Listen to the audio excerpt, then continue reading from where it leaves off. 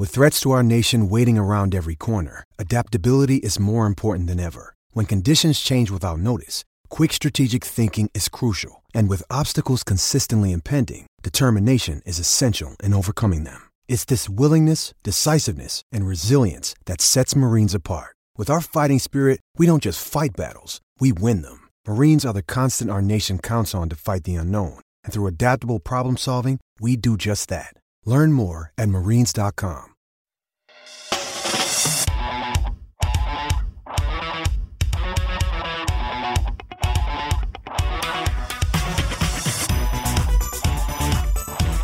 What's up, everybody? Happy Monday. This is Stick to Football. I'm Matt Miller, lead draft writer at BR, joined in a hotel room in Austin by Mello with a great fuzzy windscreen on his mic.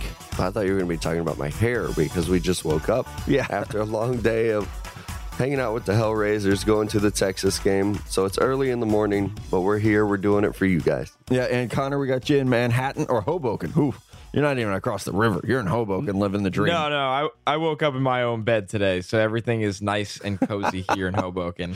You never know. You say that. You say that like it happens, and a lot of times you're not in your own bed. So congratulations, I guess.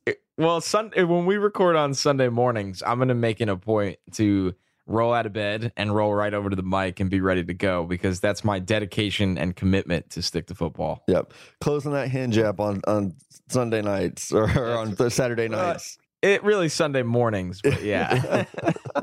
All right, so we have a fun show for you. Mello and I are in Austin. We're going to have some Texas legends on the show. As far as interviews go, we're going to give out our $100 handshakes. Mello has a actually for you as far as rules go. We're going to update our Heisman list, and we're going to get to our draft on draft questions that you guys send in. Let's start this off as we do on the Monday show with our $100 handshakes. This was how you would boosters say thanks to players. Like I'm sure that I don't want to accuse anyone, never mind, but I'm sure there's some going out this morning that went out last night. So mine up first. I want to give one to Mason and Dante with the Longhorn Hellraisers. These guys were amazing, hosting us, taking us into their crew yesterday. And when it was time for them to turn up the energy, to start getting hyped for the game, Mason took over, and it was great. I found myself wishing I was 21 years old and in college again, because the kids had fun, and they're all about the University of Texas, all about the football team. So shout out to Mason and Dante for making yesterday fun for us. And they're all about Stick to Football too. That was so great to have them involved and actually know what we're about and what's going on. And like you said, for them to be involved and then to have guys that are Stick to Football fans and Texas Longhorn fans, that was awesome to have those guys there. Yeah, it looked like you guys had a ton of fun. I mean, it looks like they gave you guys obviously a really good time and what Austin's about. So it was the Tailgate tour seems to be off to a good start. I can't wait to get on the road and join you guys. And just a reminder, guys, that all these we're going to be doing giveaways and obviously plenty of drinking, plenty of fun. So it's great to have everyone with us. So my first $100 handshake is actually a guy from a losing team, which is pretty hard to do, but Darius Anderson on TCU just had a hell of a game. I mean, he only had, I think, 10 to 12 carries and went over 150 yards. You look at the big playability here. I thought TCU, yes, they fell apart. They collapsed. And I know you guys were a little busy when that game was on. But it was impressive how quickly the offense kept answering in this game. At some point, the talent for Ohio State and the big play, the turnover play for Ohio State was too much, but this guy left it all on the field and was just a really fun, explosive running back to watch. I'm going to stick with the same game for my $100 handshake because Bosa goes down with an injury and you kind of expected him to fall off on that defensive line, but Draymond Jones took over and he dominated that offensive line for TCU and made a couple big plays for them. So he's getting my $100 this week. Yeah, I have to give mine to someone who I was skeptical of all summer. I kept saying, this guy struggled the last time we saw him. I'm just not sure if he's going to live up to the hype and the expectations. Kyler Murray at Oklahoma has lived up to the hype and the expectations. I think we kept saying, well, let's see him against a better team. Let's see him against a better team. And Iowa State is not Alabama, but it was a better team. And he had a great game. Again, the connection that he has with Marquise Brown is phenomenal. I mean, every week you can just bet on those guys making big plays. So as much as it pains me to do this and hat tip a Sooner, I have to give it to Kyler Murray. We have been hard on him like all off season, but he's proven us wrong. Like, I'll eat crow. I said I thought he was going to suck, and guess what? He doesn't. Is this the point of the show where we talk about Twitter though, or no? I don't know. I think it. I mean, I'll get it going. Yeah, I mean, let's do it. I mean, everyone saw that Baker Mayfield and I had an interaction on Saturday that wasn't positive. I think a lot of people don't understand my job, and my job is to, I'm a journalist, I'm a reporter, and so I ask people questions. I ask scouts questions. I sent a scout a text yesterday as we're watching the Oklahoma game, and the question was, as you're watching Kyler Murray dominate people, does it give you pause and wonder if some of Baker's success was scheme-oriented? I don't think that's an unfair question to ask. I don't think that's a question that says Kyler Murray sucks. I don't think that's a question that says Baker Mayfield sucks. It just isn't an open-ended question to say, okay, now we're seeing another guy do it. Does it speak more to Kyler Murray being very talented and holy shit, Oklahoma just got lucky and they have two great quarterbacks back to back? I don't think it was a question where Baker had to, get all riled up as he always fucking does though. Like, here's my thing. Spend more time in the playbook and less time on Twitter. I'll jump in here and give my thoughts on it because I wasn't going to start talking about it on Twitter while everyone else was. It's one of those things where, everyone who listens to this show knows I liked Baker Mayfield, the quarterback prospect, and I know you guys did too. It's not like you guys thought he wasn't going to be a good quarterback. When it comes down to it, I get people like that he's different and he's brash. No franchise quarterback in the NFL is doing this.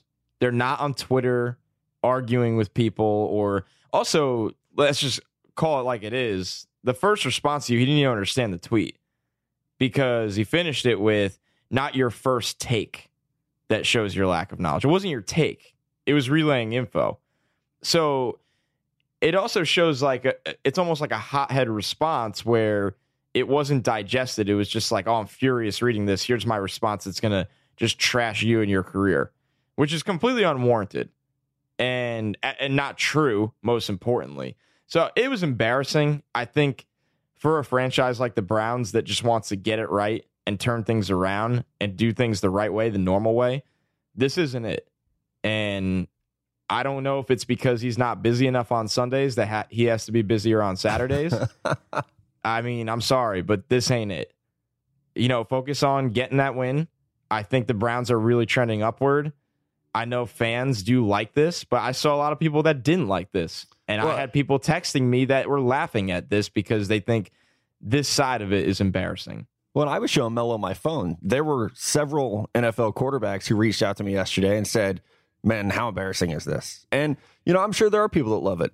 Listen, there's people who also loved that Donald Trump was brash. So let's not say that that's like the standard that we want to set. But, hey, Baker has my number. If he wants to call and hash this out, what's funny is that it's now almost become a thing when we were so supportive of him, especially like the decision to go to the Senior Bowl or not. Like, he and I talked about that decision of should he go, how would it benefit him?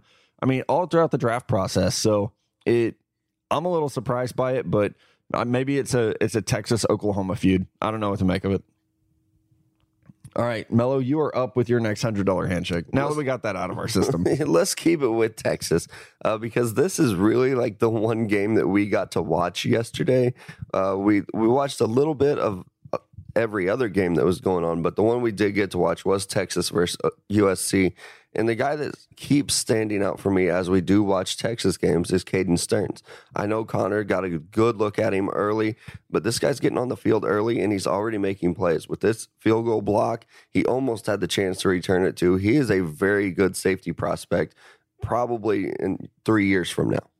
Yeah, you guys got a good one, man. I mean, he just looks like the real deal already to be able to get on the field that quick and make things happen. I'm going with another young safety, Grant Delpit on LSU, another guy that's not draft eligible, might be the best safety in the country, got on the field right away for LSU, had the big interception against Auburn. You look at Delpit and you go, man, 6'3", over 200 pounds, his range and coverage, his ability downhill. I love this guy. And for a Tigers program that finally looks for real, because Joe Burrow is not a great quarterback, but a very solid quarterback, with the talent they have, that's all they need. And Delpit and Greedy Williams and Devin White, I mean, they got a star-loaded defense, and it is a lot of fun to watch right now. Yeah, and my last one, I'm going to stick with LSU, man. It's Greedy Williams, a corner that it seems like no one really wants to test right now. So I know we've talked before about Kendall Sheffield and DeAndre Baker. And DeAndre Baker continues to make plays, but I got to call it Greedy Williams just because the stats might not be there, but the playmaking definitely has been. So he would be my last $100 handshake. Mello, close us out. You got two of them, buddy. Yeah, I'm going with one guy that I haven't been real big on yet in Trevor Lawrence. He's a 5-star top prospect, but I've been hesitant to put him on my list. But I think with the Kelly Bryant injury and the way that he's been playing, I think it's trending towards him starting within the next 2 weeks. I think he's going to take over that role.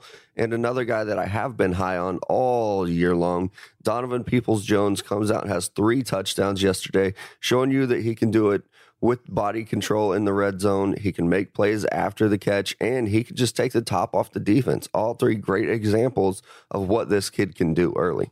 Yeah, so a lot of fun. And one thing Mello was telling me right before we started recording, so Alabama plays Ole Miss yesterday. Ole Miss comes out, and they score on the first play of the game. Yeah, that NWO, those receivers. Right. Just, you thought it was going to be a good one.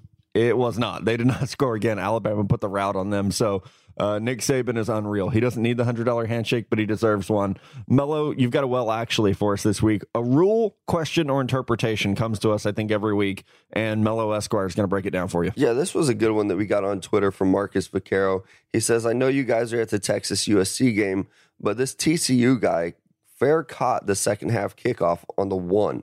Is there some weird college rule I don't understand? And there is. There's a new rule this year where you can actually fair catch a kickoff. And it doesn't matter where you're at, as long as you're within the 20-yard line, you can fair catch it and get the ball at the 20.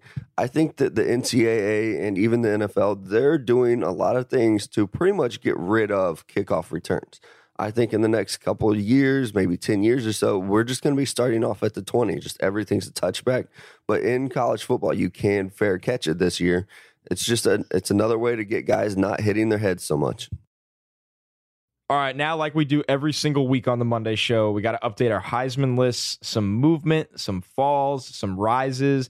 I'll kick us off and just read the whole thing. A big fall, unfortunately, for Ed Oliver, which isn't necessarily his entire fault. He was number 1 for me last week. He's number 5 for me this week. When you give up that many points to Texas Tech, and I'm not saying it's Ed Oliver's fault, it's just tough for a defensive player to really take it that serious for the Heisman Trophy. Number 4, Dwayne Haskins, the Ohio State quarterback. Number 3, Kyler Murray, the Oklahoma quarterback. Number 2, Tua, the Alabama quarterback. As Matt always says, this is a quarterback trophy. This is not a college football, everyone is in it trophy. And to buck that trend, number 1, I know he got hurt. It depends how much time he misses, but number 1, hashtag defense for Heisman, Nick Bosa. Yeah, and hopefully we do get to see him back in a couple weeks. I think right now, they're saying ab strain, which is likely to cost him a couple weeks. I also had a big change on my list. I previously last week I had Jonathan Taylor's number 1. My list now, Will Grier comes in at number 5. I took both defensive guys off my list. I just don't see a way that they're going to be able to do it now. We're going to fight the good fight. Yeah, I mean, Bosa has 3 sacks and 9 tackles in 2 games. He's pretty damn good, but it's so hard to win as a defender. So I went Will Grier 5. Jonathan Taylor falls to 4 for me with the loss to BYU. And as we were talking about off air, we're going to see defenses stack up against him. It's going to be like Saquon Barkley last year.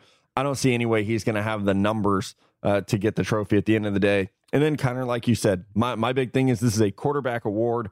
I close it out with Dwayne Haskins at 3, Kyler Murray at 2, and our boy Tua at 1. If Bama's going to put 60 on folks every week, Tua's going to win this fucking award. Like, guaranteed. I haven't had Tua on my list so far, but I'm jumping on that train with you guys. They're the number 1 team in the country, and they're led by a very good quarterback. So he's on my list. I wonder about how much numbers is he going to put up? He's not really putting up the yards. I think he threw for 2 touchdowns yesterday, but still being the number 1 team in the nation and being the guy on that offense is going to help him out. So I'll run down my list. Dropping all the way to number 5 for me is Jonathan Taylor. I think you guys are right. people are going to load the box, and he's going to struggle to get yardage. And also, his team lost yesterday. That's a very, very big hit to his Heisman campaign. So he's at number 5 for me. Will Greer's going to come in at number 4. Dwayne Haskins, a quarterback that we all three like watching play, he comes in at number 3 for me. And then I'm going with Tua at number 2. I think there's a lot going for him. And then number 1, obviously it sucks for me to say this, but Kyler Murray's lighting up the college football world. Dude's throwing for touchdowns. He's rushing for touchdowns. Well, he's in a great offense. He already has the attention of a Heisman winner last year on that team, so I think he's just going to ride it right into December and probably win this thing for OU again. Back to back. It'd be like USC, right? They went back to back with Leinart and Reggie Bush. If you count Reggie Bush as a Heisman winner. Yeah, I don't know. It's funny, Connor, we're down here in Austin, right? And we go to this Vince Young event Friday night, and it was a lot of fun. And then yesterday they were like, yeah, Vince will be at the Heisman House Saturday if you guys want to swing by. Like, how does Vince Young get into the Heisman House? He never won Heisman. Yeah, what? That doesn't make sense. Yeah. But I guess if you say that Reggie lost the 05 Heisman, Vince was the runner-up. So maybe he's like just... Maybe they're going to finally do the right thing and be like, you know what? Retroactive. We do have a Heisman winner from 2005. He's an honorary Heisman House card holder. It's kind of like Lindale White is an honorary Texas Longhorn. We ran into that dude so much this weekend. Just so many different players talking about him. Like, what is he up to? What is Lindale White up to? I don't know. He's hilarious, though. We're going to get him on the pod. I did not expect him to be like funny, engaging, and he is. Like, he's great. But, you know, because it was Texas USC weekend, I think there was a lot of attention on the 06 Rose Bowl. So Lindale was down here doing events with VY. It was actually pretty cool. Man, that's awesome to hear, because I know like a year or two ago he was going through some problems because of concussions and all that. So obviously that's pretty exciting to hear.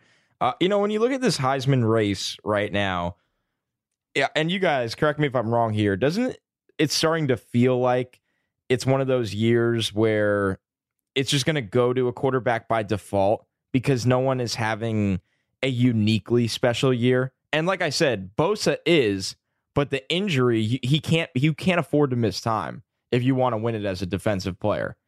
And it's one of those situations where it's like, okay, Jonathan Taylor could have the numbers at running back, and now they lose to BYU, makes it a little tougher.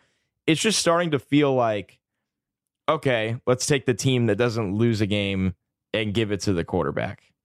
And that's going to probably be Oklahoma or Alabama or maybe Ohio State.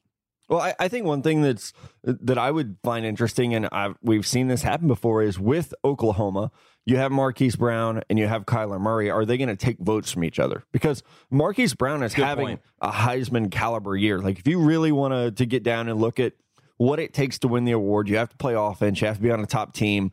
And are they going to take votes from each other so that someone like Dwayne Haskins or Tua could end up winning this thing?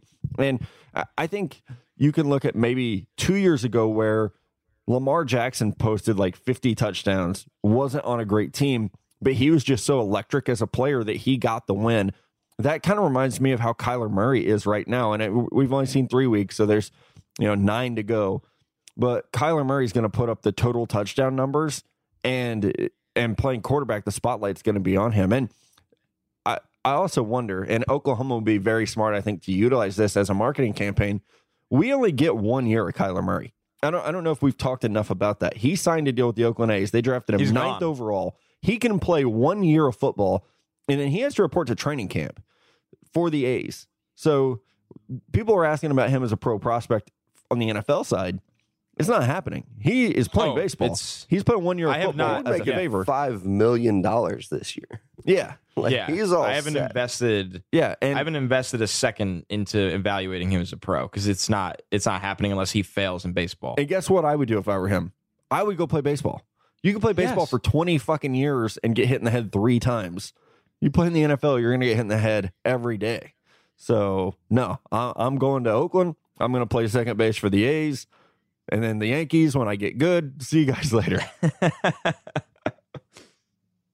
All right, guys, we have 2 great interviews for you. Michael Griffin and Jordan Shipley, both Texas legends. Michael Griffin, one of the best safeties that I've ever seen in college football. Had a tremendous career. And then Jordan Shipley, the go-to receiver for 4 years at Texas with Colt McCoy. So great getting a chance to sit down and talk to these guys. Hope you enjoy the interviews. We're lucky to be joined by Michael Griffin, who's doing a lot of work now with the Longhorn Network, looking good in his suit. And you played with some really good guys in your time at Texas. You played with Michael Huff. He kind of took you on early in your career. What's he like as a coach? Because that's the role he's in now. So how did he help you out in your career early? Man, it was fresh because, I mean, the one thing I learned is when you want to be a good player or a great player, wherever it may be, you attach yourself to players that are doing what you want to be. And, I came in, he was a redshirt sophomore, and he was starting at the safety position. And just watching it every time that Coach Akina gave any examples, he always, showed us film of what Michael Huff was doing. So at that point, it was me picking his brain, asking him questions on, what does he see, and just going from there. And I remember, he was always there. I remember the one game I can't say I got to play my sophomore year. He got hurt, went down in the first play I came in. I almost gave up a deep ball. And he came back and was like, "Hey, it's okay. I'm good to go back in." I was like, "Thank you. Like, please go back in because I'm not ready yet." But going into my junior year, the year we won national championship, I mean, we was able to play off each other. I knew his strengths, he knew my strengths. We knew each other's weaknesses, and we knew what each other liked to do and things of that nature. So, and we were listed as strong safety, free safety. But I mean, based on what formation you gave us was based on how we adjusted, and that's just something we did on our own. You talk about that national championship game. That's one of the most talented defenses I've ever seen. You had 2 Thorpe Award winners in the secondary, and then yourself, your brother, Cedric Griffin. Does it make you mad that the offense gets all this attention for what Vince Young did? But really, I think you guys carried the team. You guys shut down Matt Leinart, Reggie Bush. It was amazing because, I mean, you go back and watch that game. I mean, we were the whole week was Reggie Bush. It wasn't even Lindell White, and then Lindell White came out there and, I mean, he had a fantastic, amazing game. I mean, still, I think that might have been one of the best performances from a running back. Unfortunately, the 4th and short he didn't get, but I mean, that type of game. And plus, he was a former teammate of mine at the Tennessee Titans. But the game that he had, it was amazing. And, it was so much light shown on Matt Leinart and shown on Reggie Bush, but, 2 Heisman Trophy winners. But again, I mean, I think you had guys that didn't get all the awards. They all showed up. I mean, you can go through the list. Drew Kelson made a great play when he was guarding Reggie Bush. Cedric Griffin starting the game off with a great hit on the fullback on the sideline. I think you're being humble though, because you had a damn good play there too. It was a great play, but I mean, if you look at that play, but I mean the play that got them when Reggie Bush scored, you see he outran my angle on that side. So I mean, you always look at all the positives, but you still go back to all the negatives. And like I said, there was a lot of guys made a lot of great plays in that game. It just goes unnoticed because all you think about is that final run. Yeah, 4th and 5. So, I mean, but it was a lot of great plays. If you watch that game over, you can really see where, how the swing of things were going, how, we were punching them, and then we started putting our hands up, blocking their punches coming at us, and then we would come back at them, they would come back out. So it was just a very hard-fought game. Yeah, one thing that you mentioned is, Lindell White had a great game, and we actually got the opportunity to hang out with some of your former teammates, and Lindell was there. And it seems like from the Texas perspective, there's so much respect for him. And I don't want to put words in anybody's mouth, but I've never heard anyone say that about Reggie Bush or Matt Leinart. So what was did you guys feel the same about them? Because everyone seems like, man, like Lindell's this great guy, and he handled everything with class. And then with Matt and Reggie, it's like they almost don't get mentioned. I never had again, Lindell, I think he kind of got grandfathered in just because he was a former teammate of me and Vince's. And, we always talked and joked around, especially when we was in, playing defense and in practice. And if there was like a 4th and short or something, I'd say out loud, hey, deja vu, here it comes again. But, I think he just got grandfathered in because him and Vince became real good friends, and he was always around us former Texas guys. So we never really developed a relationship with Reggie Bush. I'm trying to think if anybody or any teammates that I have ever played, with those guys, and even at the next level. So I've never had any conversations with them. I never, had any interaction with them. So I guess that may be why, you see Lindell around us a lot, but you don't really see those other two. I mean, you talk about Lindell and your time in Nashville. Nashville is a place that Matt and I love to get to every chance that we can. What was it like for you being a young guy going from Austin, which is a great city, and then being drafted by the Titans in Nashville? Man, being from Texas, you go to Houston, you go to Dallas, it's like you're going to a whole completely different state. But when I got drafted by the Tennessee Titans, I was just like, where is Tennessee on the map? You just never hear it. You know about the University of Tennessee, with Peyton Manning and T. Martin there and whatnot. But, you just never really, before I got there, I just never really heard anything about the city, and it was a great time. I met my wife there, and it's a city that's growing. Every time I go back, it looks completely different. So nothing but the utmost respect for the fans, the fan base, the people. It's a great city, and I see why it's a sleeper city. You can go there and have a great time and learn a lot of different things that you don't realize that it really exists. And like one thing we definitely want to ask you about, because you played with some great quarterbacks here at Texas, and since this is primarily a college football podcast, there's people who there was that stretch there where y'all were good every year, from Vince to Colt, playing with both those guys, and they both had a ton of success. Colt came up just a little short in the national championship against Alabama, getting hurt. But how different were they, and how did that change the chemistry of your team with just the different types of leadership that they brought? When with Colt, he was a redshirt freshman my senior year. So, it was kind of like us. He was a great quarterback. He was learning the system. And I think he learned a lot, redshirt in that year behind Vince when we won a national championship. So, but when it comes to being leadership, we had a lot of returning seniors, from Brian Robinson, Tim Crowder, who was on that D-line. Brian Arakpo, who was who played, the prior year, but he was a red shirt. He's a guy 2 years behind us. Jamal Charles was coming in. He was a young guy, but you still had Selma Young on the offensive side. The offensive line was Justin Blaylock, Casey Studdard, Lyle Sinline, Tony. You had a lot of veteran. I look at as veteran type guys that's been around. And on the defense side of the ball, I said Tim Crowder. Tim Crowder, Brian Robinson, and then at the linebacker position, you had Drew Kelson returning, Robert Killebrew. And then in the back half, you still had myself, Aaron Ross, Terrell Brown, my brother Marcus Griffin. So you had a lot of older guys as he stepped in at the starting role.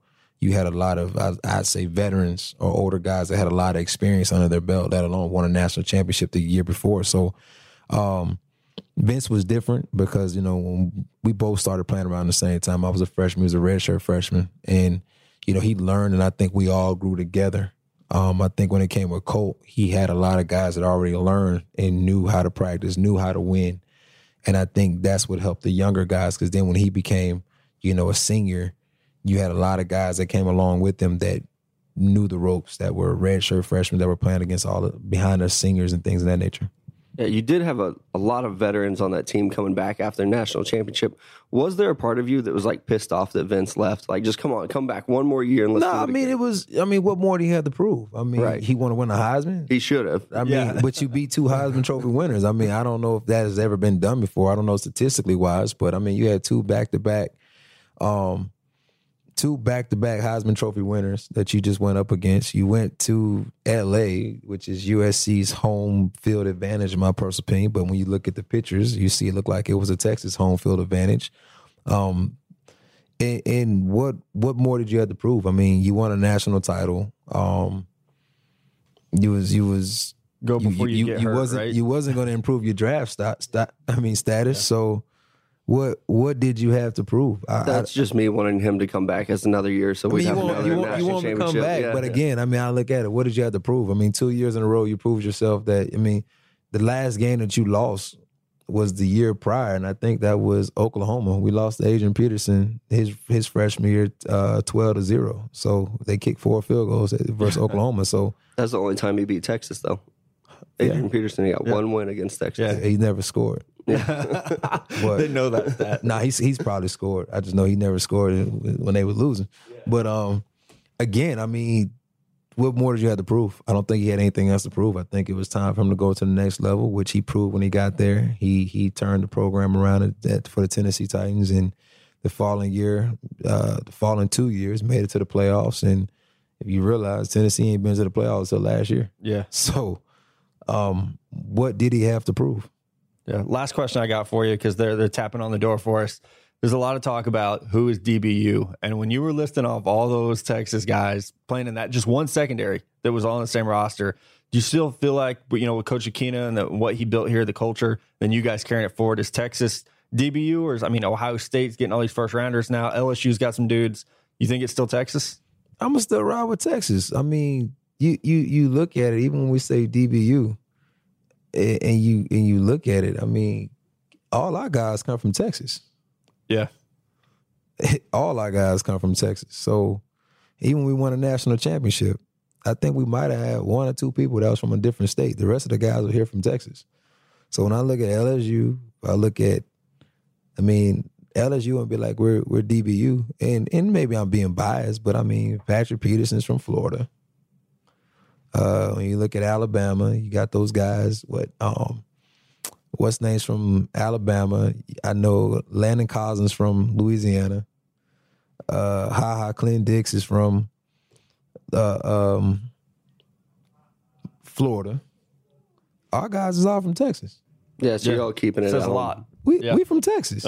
And they still got guys on their team from Texas. Right. LSU definitely does. Yeah. Yeah, so we all from Texas. So, I mean, they can claim what they want to claim. And I don't even think they even said it until we said it. And they was like, let's just follow the trend. All right, man. Thanks for your time. We appreciate it.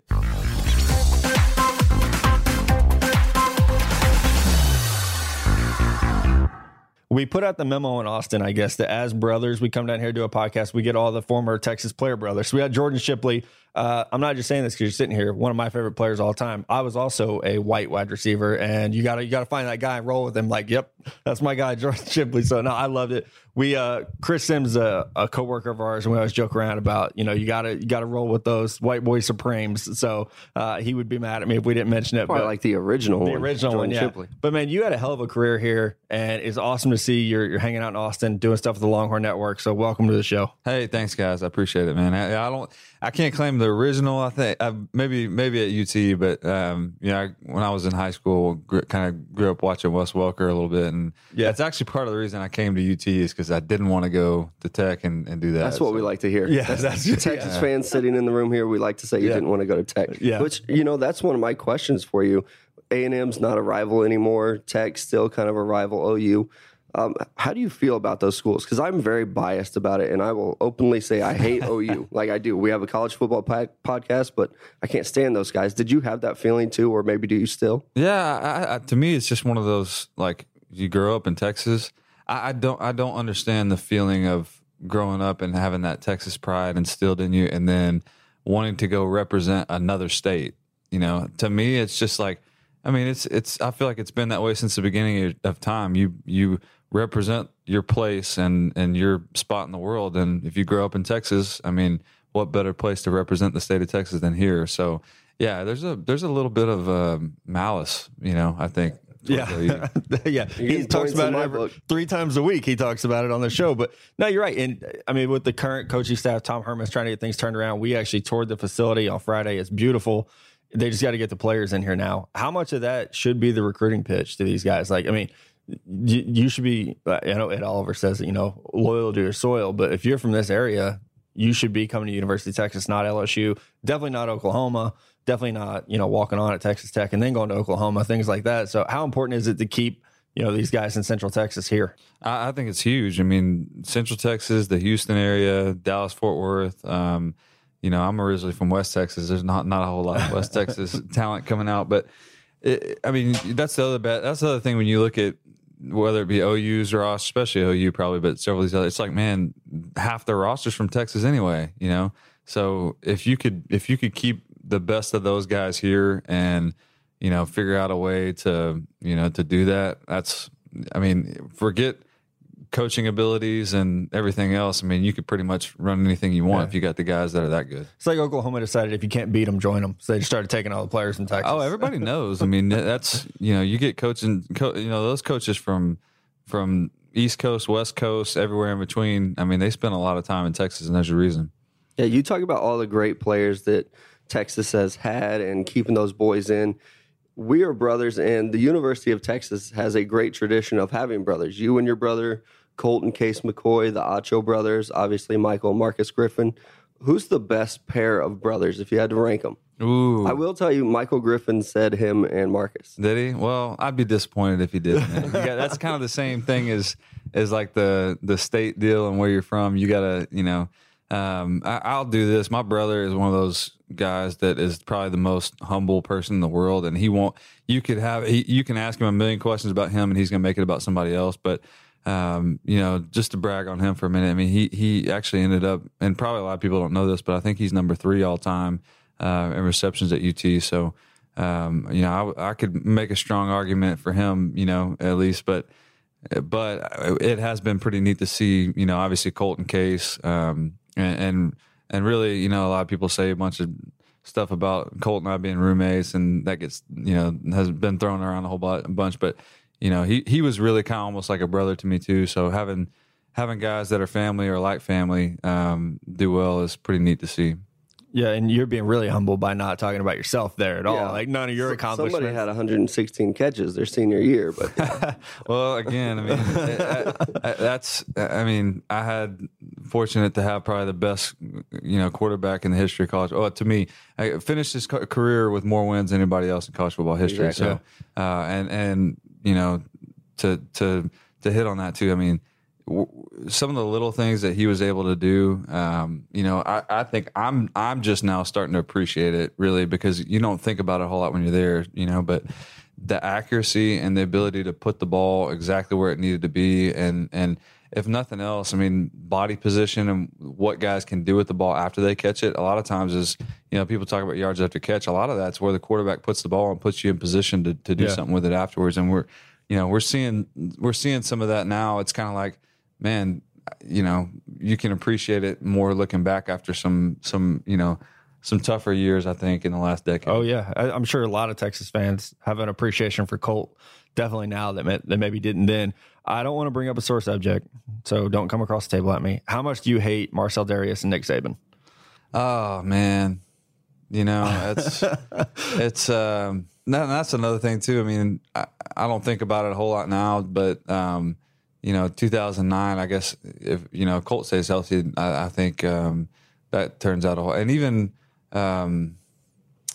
their quarterback does, I guess, some media stuff and all that. And I think somebody was telling me the other day that he said he thought if Colt was healthy that they would have lost by like I don't remember how many, it was several touchdowns. A healthy margin, obviously, if Colt stays healthy. I mean, and I agree. I mean, I think that I would be comfortable in saying that I think we had a great game plan, and I don't think they were outstanding on defense, really.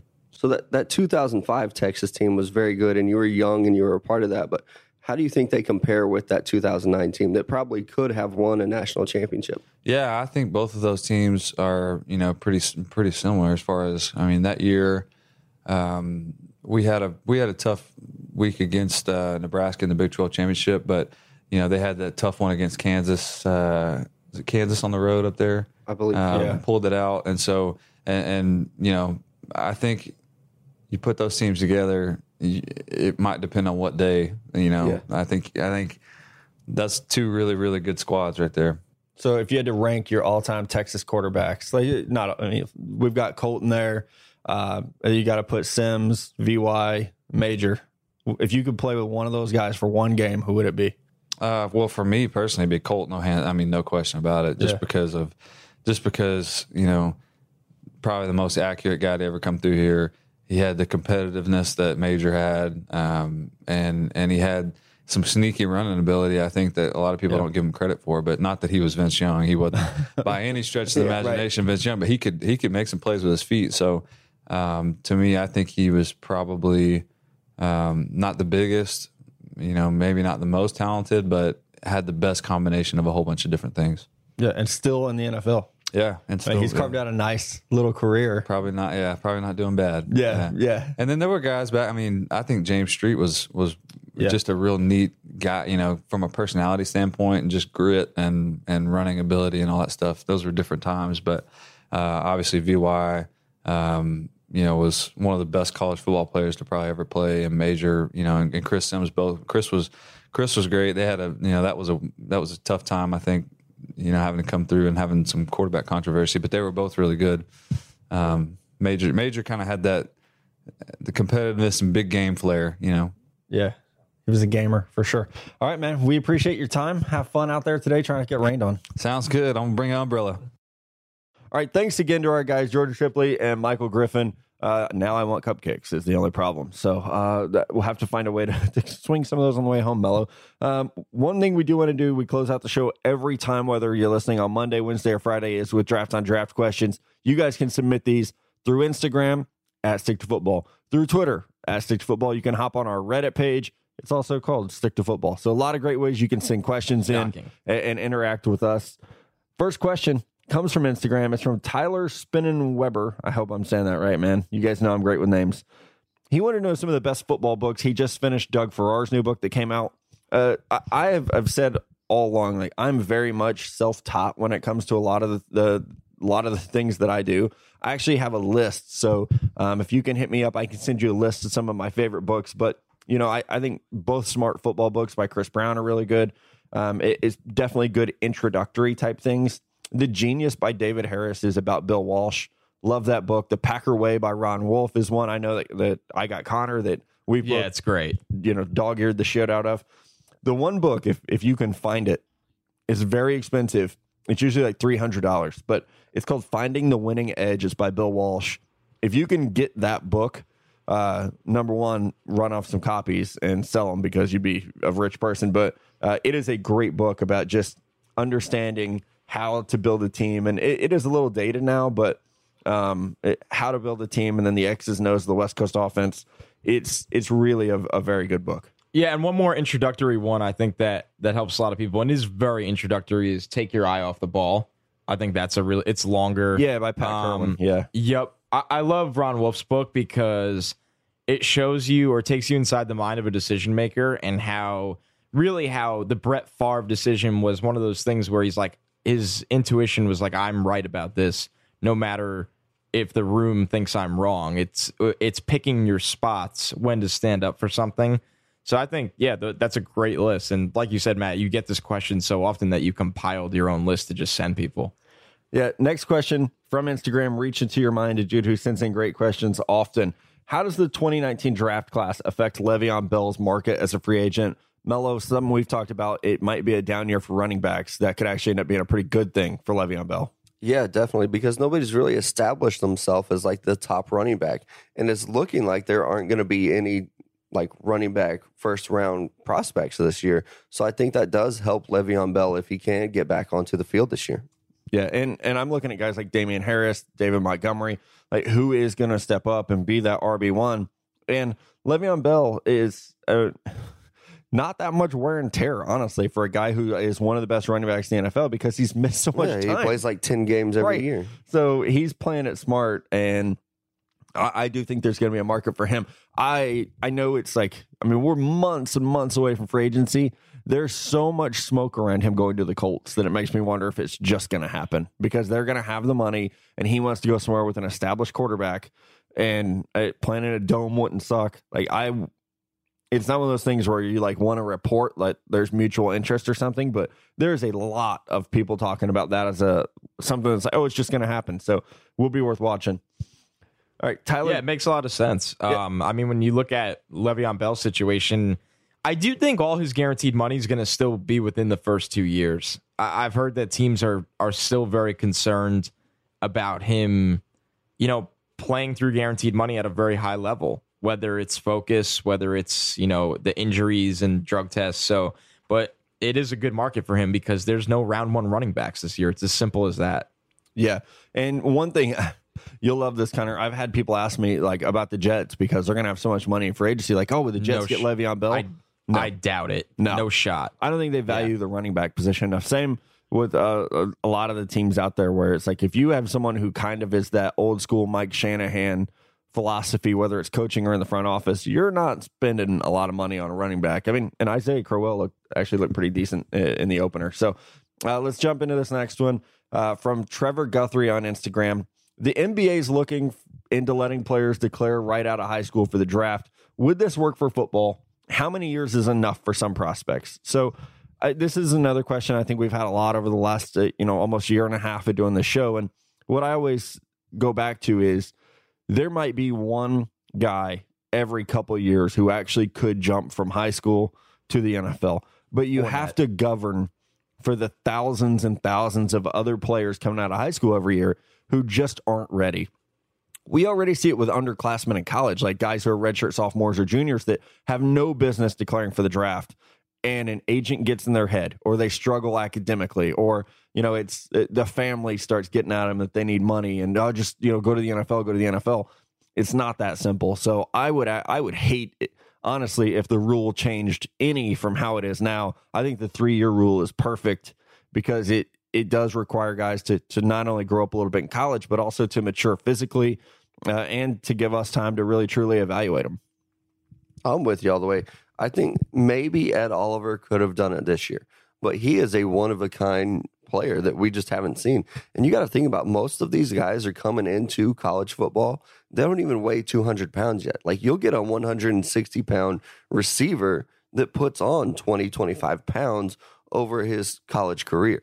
Those guys can't come into the NFL and do anything. They won't be able to get off jam coverage. They won't be able to go over the middle. They will literally die. Like, they will get their asses kicked if they went straight from high school to the NFL. Yeah, they'll be broken.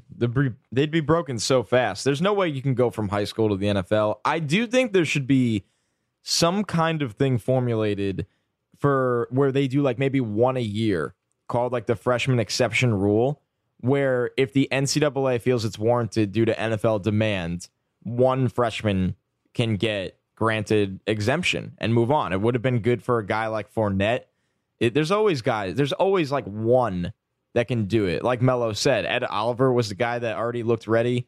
I mean, but that becomes dicey because then there could be... Clowney could have done it. Yeah, but there'll be people pissed off that they didn't get it. But if you go by what the NFL demands, I do think it'd be warranted. But man, like you said, it's like 1 out of a million all the time. Just these guys are not physically and mentally, more importantly, mentally ready. Yeah. Next question. This one coming in from Reddit. Our last 3 questions actually all from Reddit. Ride or Dies wants to know, who in our opinion has been the worst hire in college football so far?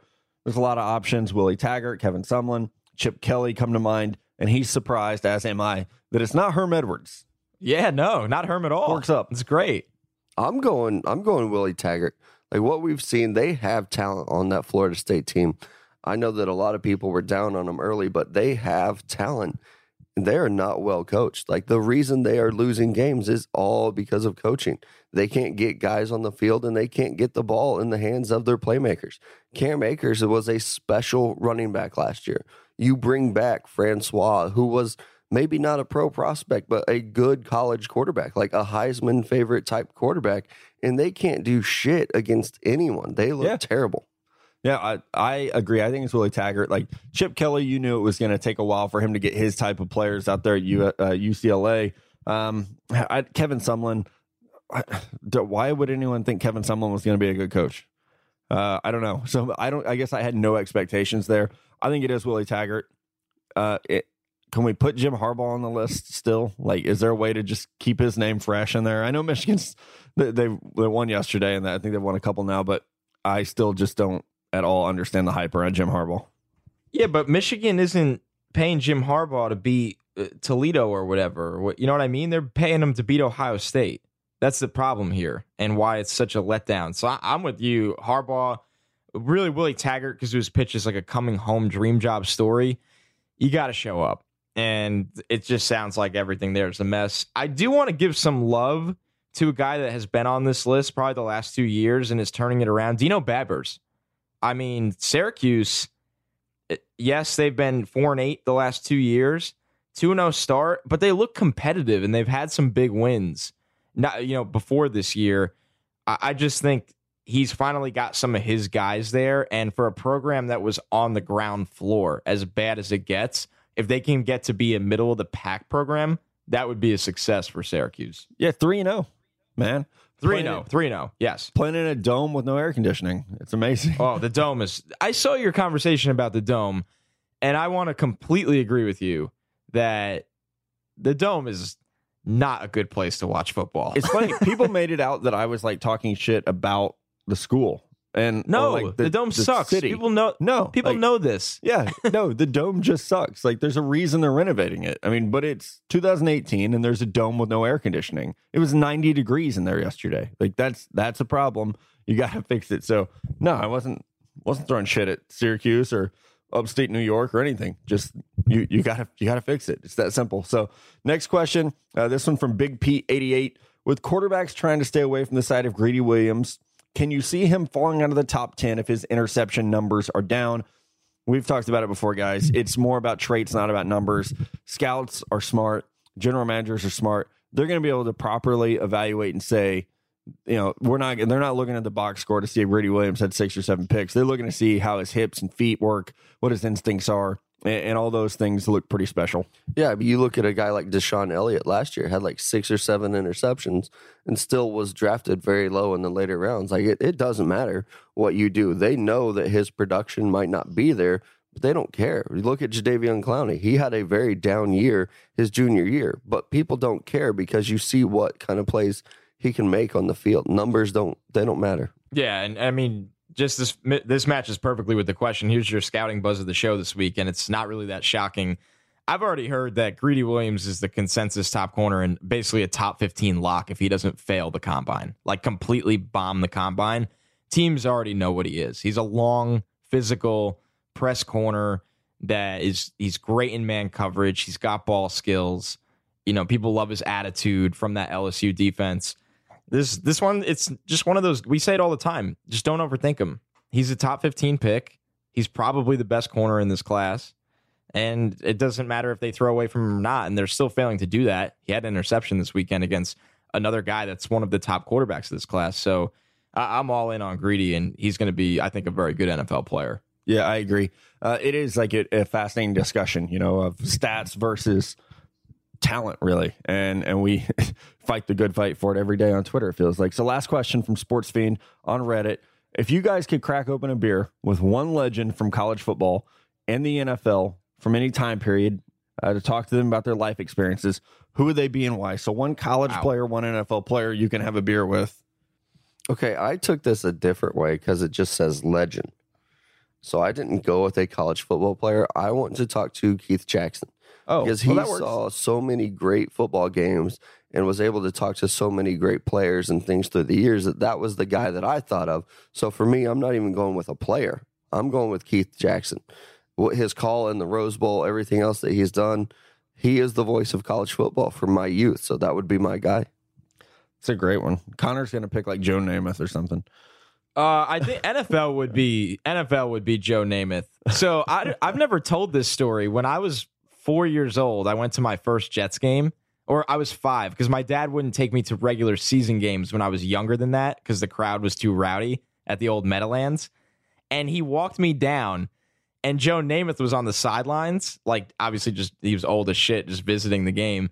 And my dad yelled to him and he waved at me, like gave me a huge hello, like walked over and everything. And I said, "Dad, who is that?" when I was 5. I had no idea who this old guy is that came over to say hello to us and everything. It was amazing.